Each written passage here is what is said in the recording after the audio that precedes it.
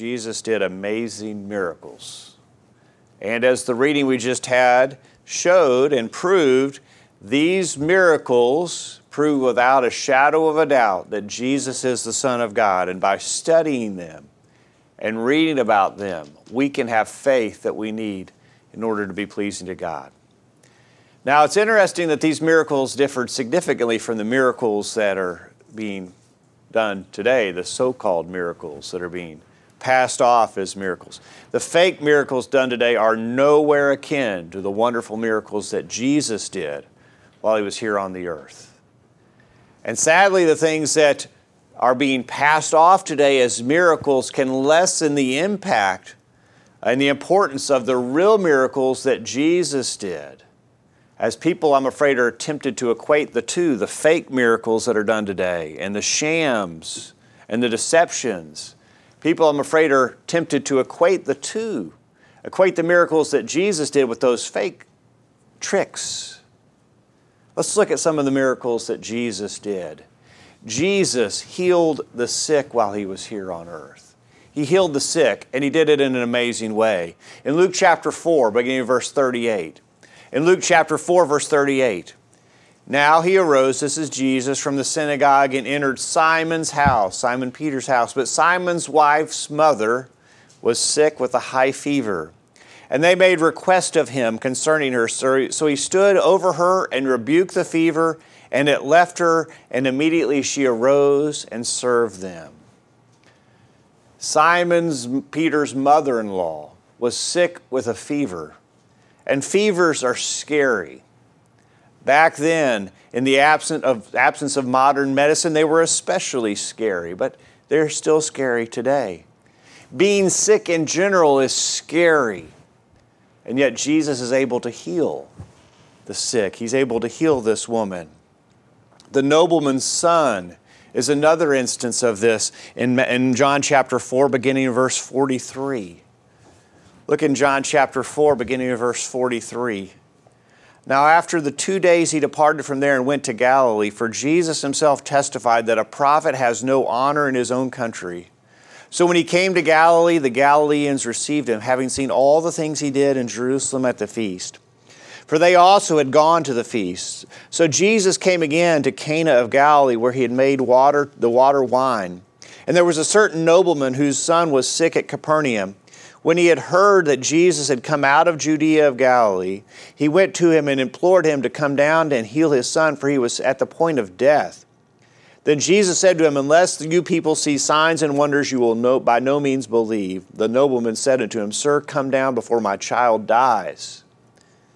Jesus said to him, Go your way, your son lives. So the man believed the word that Jesus spoke to him, and he went his way. And as he was going down, his servants met him and told him, saying, Your son lives. Then he inquired of them the hour when he got better. They said to him, Yesterday at the 7th hour, the fever left him. So the father knew that it was the same hour in which Jesus said to him, Your son lives. And he himself believed, and his whole household. This again is the second sign that Jesus did when he had come down out of Judea of Galilee. Again, we have an illness that is portrayed here that Jesus heals. An illness that is associated with a fever. You know, fevers were a big problem in ancient times. They still are a problem today, but in ancient times you didn't have as many ways to take care of those fevers. My grandmother had this picture on her wall in her house for years. I don't know if you've seen this picture before or not, but this picture is entitled The Doctor. It was painted by a guy named Luke Fidels. He had lost a son, a 1-year-old son, to typhoid fever 14 years before he painted this picture. And I think you can sense the helplessness that a parent would have felt in those times by this picture. I don't know, you can see it in the light there. But this is the doctor by the child who's sick. And in the background, in the darkness, you can see there's a father there who's just standing by, helpless, nothing he can do. And a mother who has her head down, just can't bear it to see the child sick. And the doctor is sitting there, and there's not much the doctor can do other than just watch the young child who's sick. That was the plight of so many young people not many years ago. There's a 4-year-old girl that's buried next door to our house, who I envision was in a scene sort of like this, where parents just watched her die because there was nothing that could be done. This nobleman has a child like that who is at the verge of death, and nothing can be done. And yet Jesus heals that child.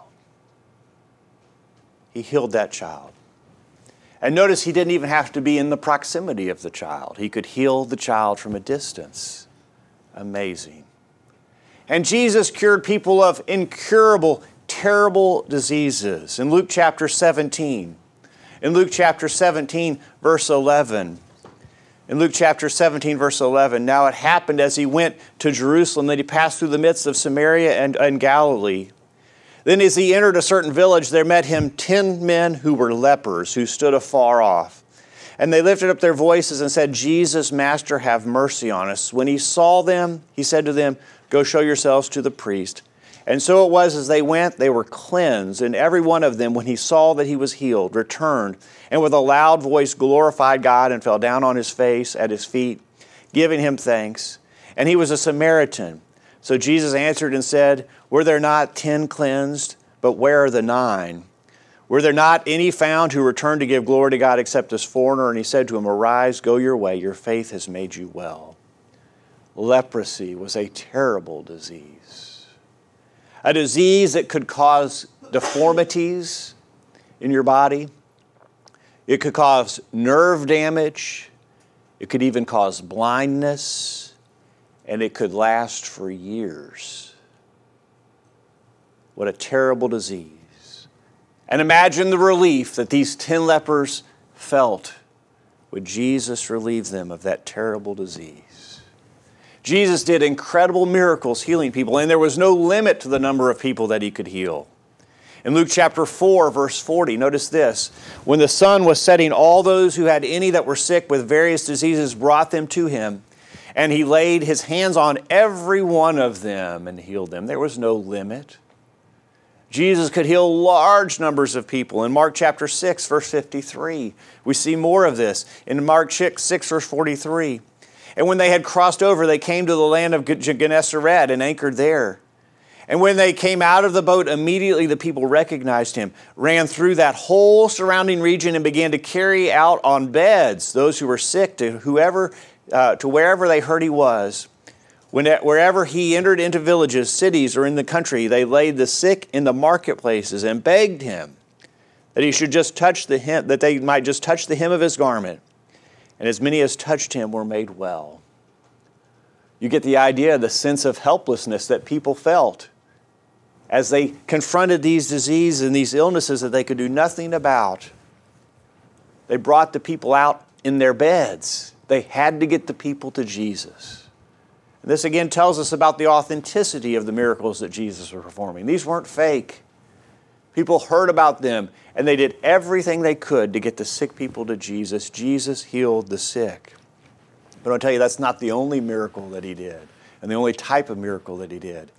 He also released those that were in bondage. Those who were demon-possessed were in bondage to those demons, and those demons would do terrible things to those people. In Luke chapter 8, beginning of verse 26, Luke 8, verse 26 beginning. Then they sailed to the country of the Gadarenes, which is opposite Galilee. And when he stepped out on the land, there met him a certain man from the city who had demons for a long time. And he wore no clothes, nor did he live in a house, but in the tombs. When he saw Jesus, he cried out, fell down before him, and with a loud voice said, "What do I have to do with you, Jesus, Son of the Most High God? I beg you, do not torment me." For he had often commanded the unclean spirit to come out of the man. For he commanded the spirit to come out of the man. For it had often seized him, and he was kept under guard, bound with chains and shackles, and he broke the bonds and was driven by the demon into the wilderness. Jesus asked him, saying, "What is your name?" He said, "Legion," because many demons had entered him. And they begged him that he would not command them to go out into the abyss. Now a herd of many swine was feeding there on the mountain, so he begged him that he would permit them to enter them. and he permitted them. Then the demons went out of the man and entered the swine, and the herd ran violently down the steep place into the lake and drowned.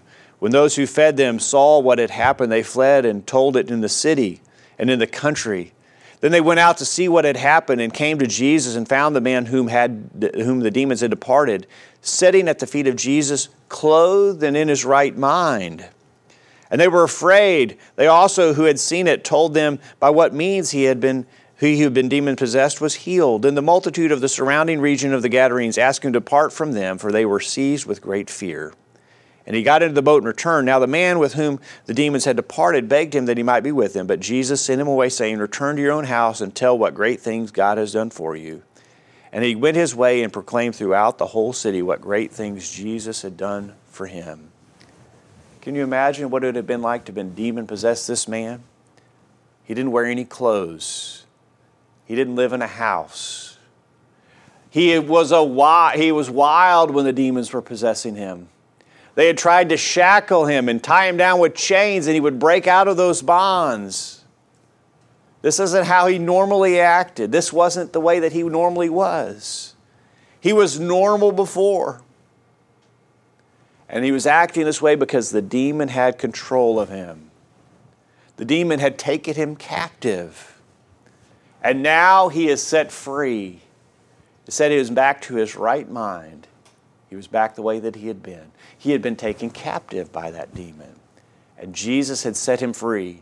And you sense the amazement that he had and the joy that he had by being set free. He had to go tell other people about it because it was so wonderful. But this isn't the only type of captivity that Jesus set people free from. There were others who were in bondage due to physical conditions, and Jesus set them free of that. In Matthew chapter 8, beginning of verse 5. In Matthew chapter 8, verse 5, notice this. Now when Jesus had entered Capernaum, a centurion came to him, pleading with him, saying, Lord, my servant is lying at home paralyzed, dreadfully tormented. Have you ever known someone who was paralyzed? They're captive in their body, aren't they? They're stuck. They can't do what they want to do. And this paralysis was dreadfully tormenting to the one who had it. And Jesus said to him, I will come and heal him. The centurion answered and said, Lord, I am not worthy that thou should come under my roof, but only speak a word, and my servant will be healed. For I also am a man under authority, having soldiers under me. And I say to one, go, and he goes, and to another, come, and he comes, and to my servant, do this, and he does it. When Jesus heard it, he marveled and said to those who followed, Assuredly, I say to you, I have not found such great faith, not even in Israel. And I say to you, many who will come from the east and west and sit down with Abraham, Isaac, and Jacob in the kingdom of heaven. But the sons of the kingdom will be cast into outer darkness. There'll be weeping and gnashing of teeth. Then Jesus said to the centurion, Go your way as you have believed, so let it be done for you. And his servant was healed that same hour.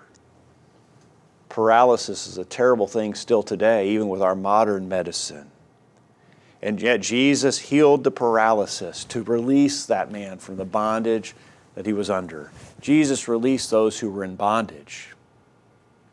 And he also restored sight. We take our eyesight for granted, don't we? Imagine what it would be like if your world was dark, if you couldn't see. Wouldn't that be terrible? Many face this reality every day, with no hope of it ever changing. They're blind, and they know they'll be blind until the day that they die. There's nothing that can be done about it. Blindness was a big problem in the first century. It could have been caused by infections that we can now treat with antibiotics. Many times those infections happened at birth. When our children were born, and when your children were born, you may have noticed this as well. The nurse, almost as soon as they were born, took a salve and wiped it in their eyes.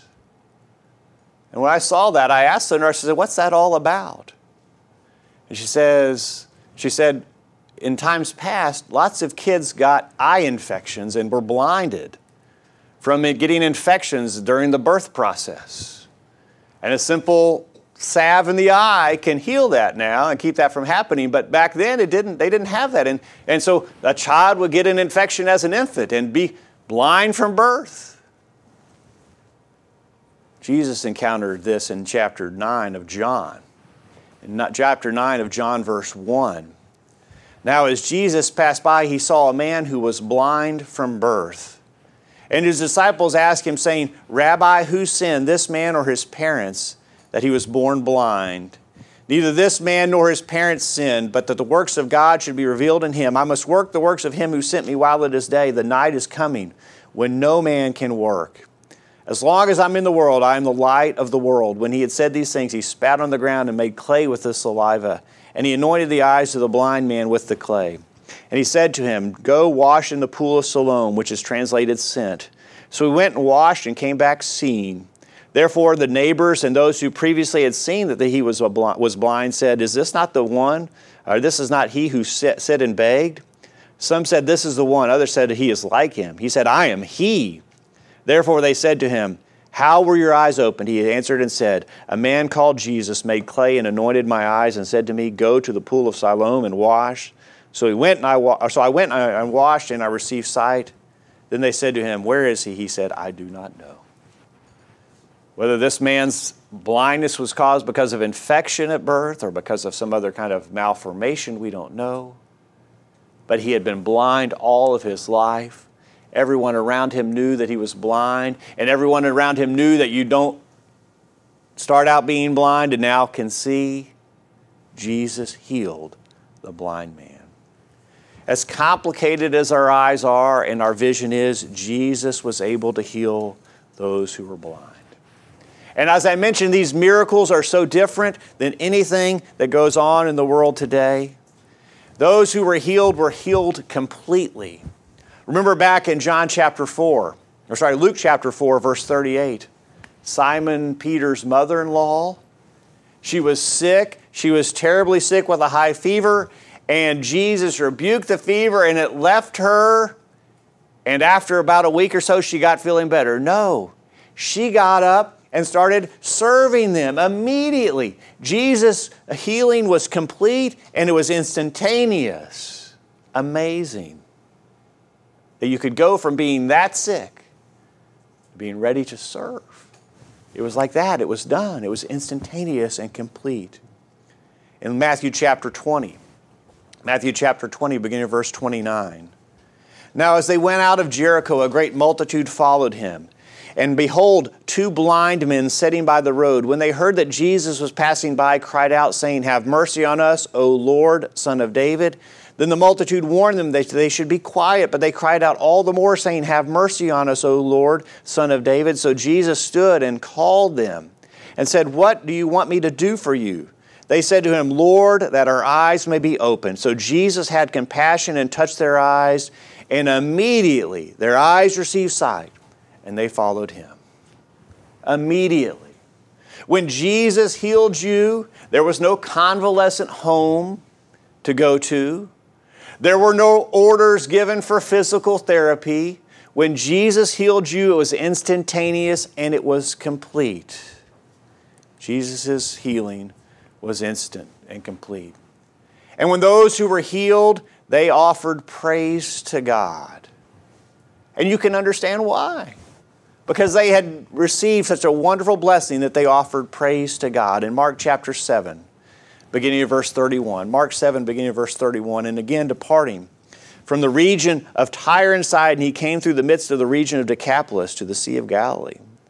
Then they brought to him one who was deaf and had an impediment in his speech, and they begged him to put his hand on him. And he took him aside from the multitude, put his fingers in his ears, and he spat and touched his tongue. Then looking up to heaven, he sighed and said to him, Epaphratha, which is, be opened. Immediately his ears were opened, and the impediment of his tongue was loosed, and he spake plainly. Then he commanded them that they should tell no one, but the more he commanded them, the more widely they proclaimed it. And they were astonished beyond measure, saying, He has done all things well. He makes both the deaf to hear and the mute to speak. Notice again the completeness and the instantaneousness of Jesus' miracles. You know, those who can't hear often have speech problems because they can't hear the words that they're saying. And that's why a deaf person talks the way that they do, because it doesn't sound right to them. This man, his ears were opened where he could hear. And immediately he was able to speak plainly, without any kind of speech therapy, without having to learn how to talk. He could speak plainly because of Jesus' amazing miracle. The problems went away. And so those who saw it had to give praise to God and say, He does all things well. Praise God because of the wonderful things that He had done. I'll tell you something else. Those who were healed obviously were thankful. Remember the story of the 10 lepers? And the one who came to thank Jesus, Jesus said that all of them should have thanked Him.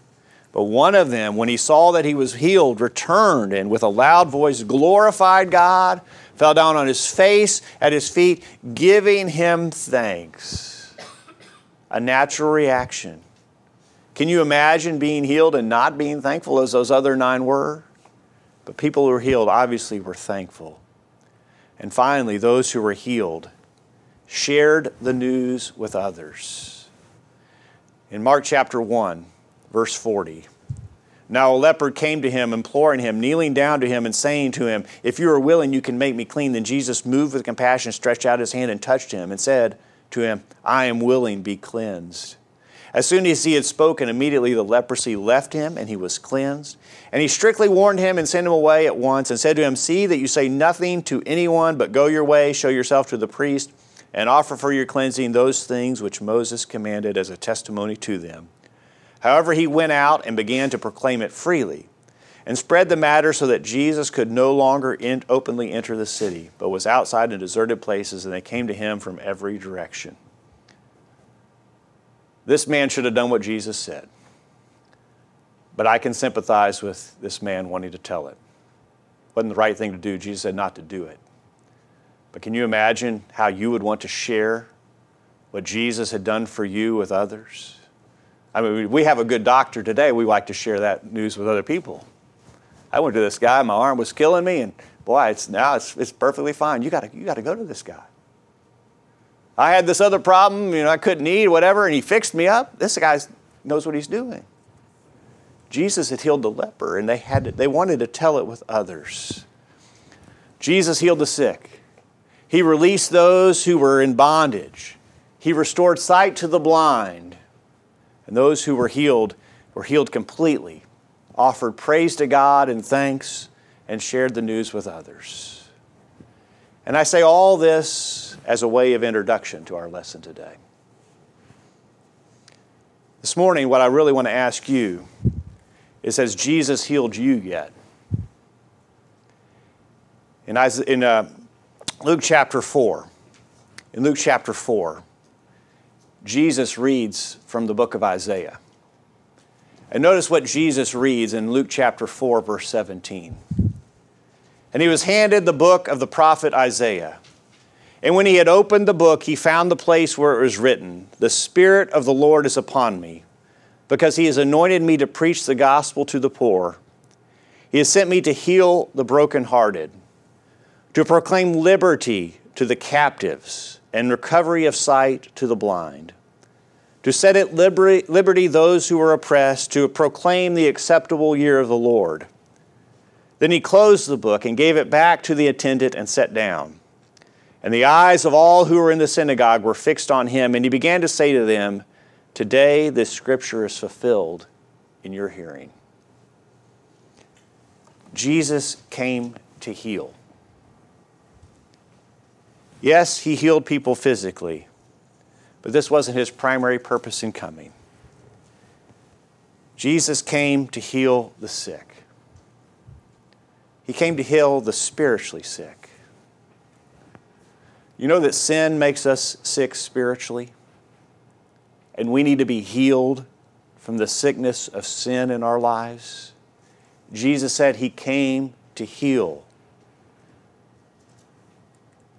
Look at 1 Peter chapter 2, verse 24. 1 Peter chapter 2, verse 24. Speaking of Jesus, who himself bore our sins in his own body on the tree, that we, having died to sins, might live for righteousness, by whose stripes you were healed. We were all sick with sin before Jesus came. Imagine you had a terrible physical disease, and you knew there was someone that you could go to be healed. Would you go to that person? Absolutely. Jesus came to heal the sick. It also says there in the passage that he reads from Isaiah that he came to set at liberty those who were in bondage, to proclaim liberty to the captives. You know, when we're in sin, not only are we sick, we have become the devil's slaves to do his bidding. In Romans chapter 6, beginning of verse 16. In Romans chapter 6, verse 16, notice what it says about our condition in sin. We're sick and we're slaves to a master who wants to destroy us. Romans chapter 6, verse 16. Do you not know that to whom you present yourselves slaves to obey, you are that one's slaves whom you obey? Whether of sin leading to death or of obedience leading to righteousness. But God be thanked that though you were the slaves of sin, you have obeyed from the heart that form of doctrine to which you were delivered, and having been set free from sin, you became slaves of righteousness. We were slaves to the devil. We had been taken captive. And that's what Paul says about it in 2 Timothy chapter 2. In 2 Timothy chapter 2, beginning of verse 24, and a servant of the Lord must not quarrel, but be gentle to all, able to teach, patient, in humility correcting those who are in opposition, if God perhaps will grant them repentance, so that they may know the truth, and that they may come to their senses and escape the snare of the devil, having been taken captive by him to do his will. The devil tries to ensnare us so that we will be his slaves, so he can take us captive to do his will. When we're in sin, we're sick and we're captives of the devil. At some point in our lives, we've all been slaves and captive of the devil, and he wants our ultimate destruction. And there's absolutely nothing we can do to free ourselves from this captivity. When the devil has you, he has you. But Jesus is the answer, back in Romans chapter 6, verse 22. In Romans chapter 6, verse 22, but now having been set free from sin and having become the slaves of God, you have your fruit to holiness, and the end, everlasting lives. We've heard stories, haven't we, of people who were held captive and the great lengths that they did to get out of that captivity. We've been set free, or we can be set free from sin if we'll come to Jesus. And then finally, Jesus said that he came to restore sight to the blind. You know, when we're in sin, not only are we sick, not only are we in captivity, we're also blind. In 2 Corinthians chapter 4, beginning of verse 3, 2 Corinthians chapter 4, verse 3, but even if our gospel is veiled, it is veiled to those who are perishing, whose minds the God of this age has blinded, who do not believe, lest the light of the gospel of the glory of Christ, who is the image of God, should shine on them. It's possible for us to be blinded by the sin that's in our lives. In Matthew chapter 15, verse 4, Matthew 15, verse 14, we read about the terrible consequences of being blind spiritually. Talking to the Pharisees, they let them alone. They are blind, leaders of the blind, and if the blind leads the blind, both will fall into the ditch. Jesus came so that we didn't have to be blind anymore. He came so that he could be the light into the world. John 6:12, verse 46. I've come as a light into the world, that whoever believes in me should not abide in darkness. We don't have to be in darkness anymore. We don't have to be blind anymore, because Jesus came to restore sight to the blind. In 1 Peter chapter 2, verse 9, but you are a chosen generation, a royal priesthood, a holy nation, his own special people, that you may proclaim the praises of him who called you out of darkness into his marvelous light. We were in darkness. We were blind. Jesus came to give us sight so that we could see. Jesus came to heal the sick, release those in bondage, and restore sight. And it's just as he healed those people physically, those who were healed spiritually are healed completely. We're healed completely when Jesus heals us from our sins. It's a complete healing. He takes our sins away, John 8, verse 36. Therefore, if the Son makes you free, you shall be free indeed. It's complete. Jesus heals us completely. And just as those who were healed physically offered praise to God, so must we when we're healed of our sins.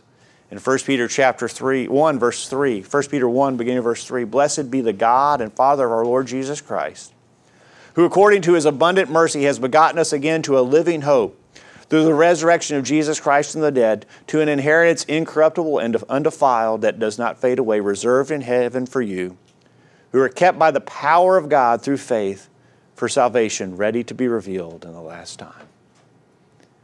Praise to God for the incredible gift of His Son. 2 Samuel chapter 22, verse 47, The Lord lives. Blessed be my rock. Let God be exalted, the rock of my salvation. Those who are saved and healed offer thanks as well. Remember the story of the 10 lepers, the one that returned, that was the one that was pleasing to God. And we must be thankful as well. 2 Corinthians chapter 9, verse 15 says, Thanks be to God for His indescribable gift. And finally, those who were healed physically wanted to share the news with others. And why wouldn't we want to share the news with others of the salvation that Jesus has offered? In Mark 16, verses 15 and 16, Go into all the world and preach the gospel to every creature. He who believes and is baptized will be saved, but he who does not believe will be condemned. The question this morning is, has Jesus healed you? He came. He came to heal those who are sick with sin, those who are held captive by Satan, those who are blind spiritually. He came to heal those. Has He healed you yet? And if He hasn't, why not? Why go another day without that healing? And maybe He's healed you and you've gone back into sin. Maybe you didn't realize the blessing of being out of that captivity and you've gone back into that captivity. Will you make that right? And can we help you? If there's anything we can do, will you let us know while we stand and sing?